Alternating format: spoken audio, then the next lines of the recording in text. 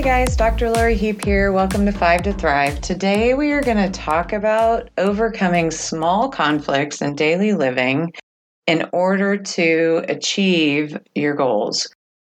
These small conflicts that we have, that we grapple in the moment, where we're like, oh, I really want to do this, but it's not necessarily consistent with my higher, longer term aspirations.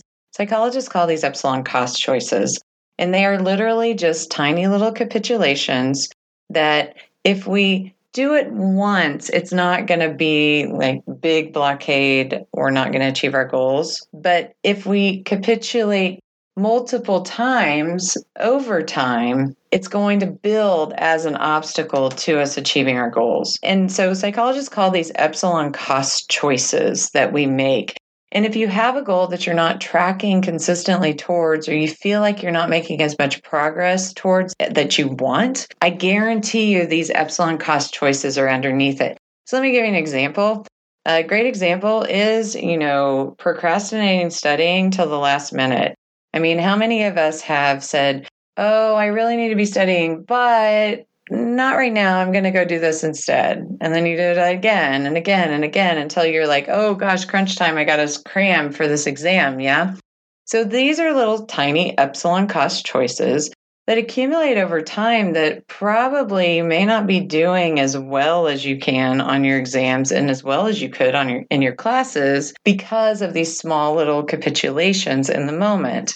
Other ideas with regards to epsilon cost choices that are obvious is just this once I'm going to have that, burger and fries, even though I'm trying to eat healthier and like improve my physical well-being. But, but just this once I don't need to eat healthy. Well, great. That's true. Just once eating a burger and fries is not going to be a problem for you. But if you do this over time, 3 or 4 times a week, well, yeah, that builds to actually we're not as healthy as we want to be.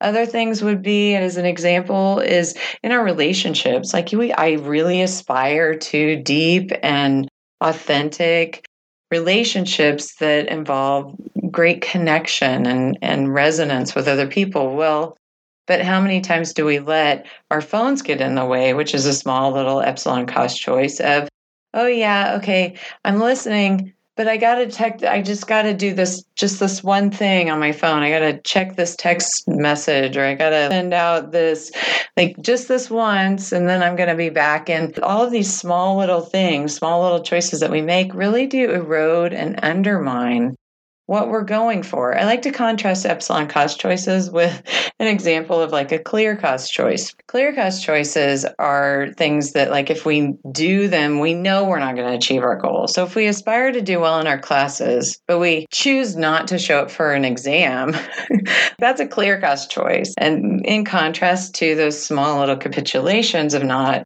sticking to a study schedule that will equal I'm prepared for the exam. So here's the deal. Bottom line, if we want to achieve high goals and high aspirations over time, we need to know what the epsilon cost choices are that are going to be standing in our way for each of our major goals. And so take those goals that you have set and at least come up with 3 little small capitulations where you're going to just one your way away from your goal versus just one your way towards it. And if we have those epsilon cost choices in mind, then the next step is to then your way around them and pre-plan your way around them. So say, if this happens, then I'm going to do this.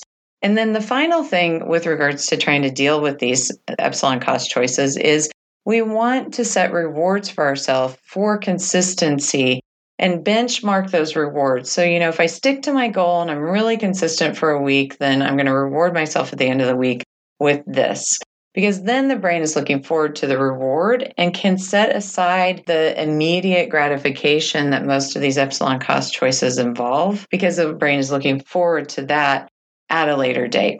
So here's the deal, and here's what I encourage you to do is go out and figure out how you're going to just one your way towards rather than away from your goals for each area on your life list. And next up, we're going to be turning towards building intrinsic motivation. And we're going to start in on a process to do that, which equals setting your mind to those things that you're wanting to go after.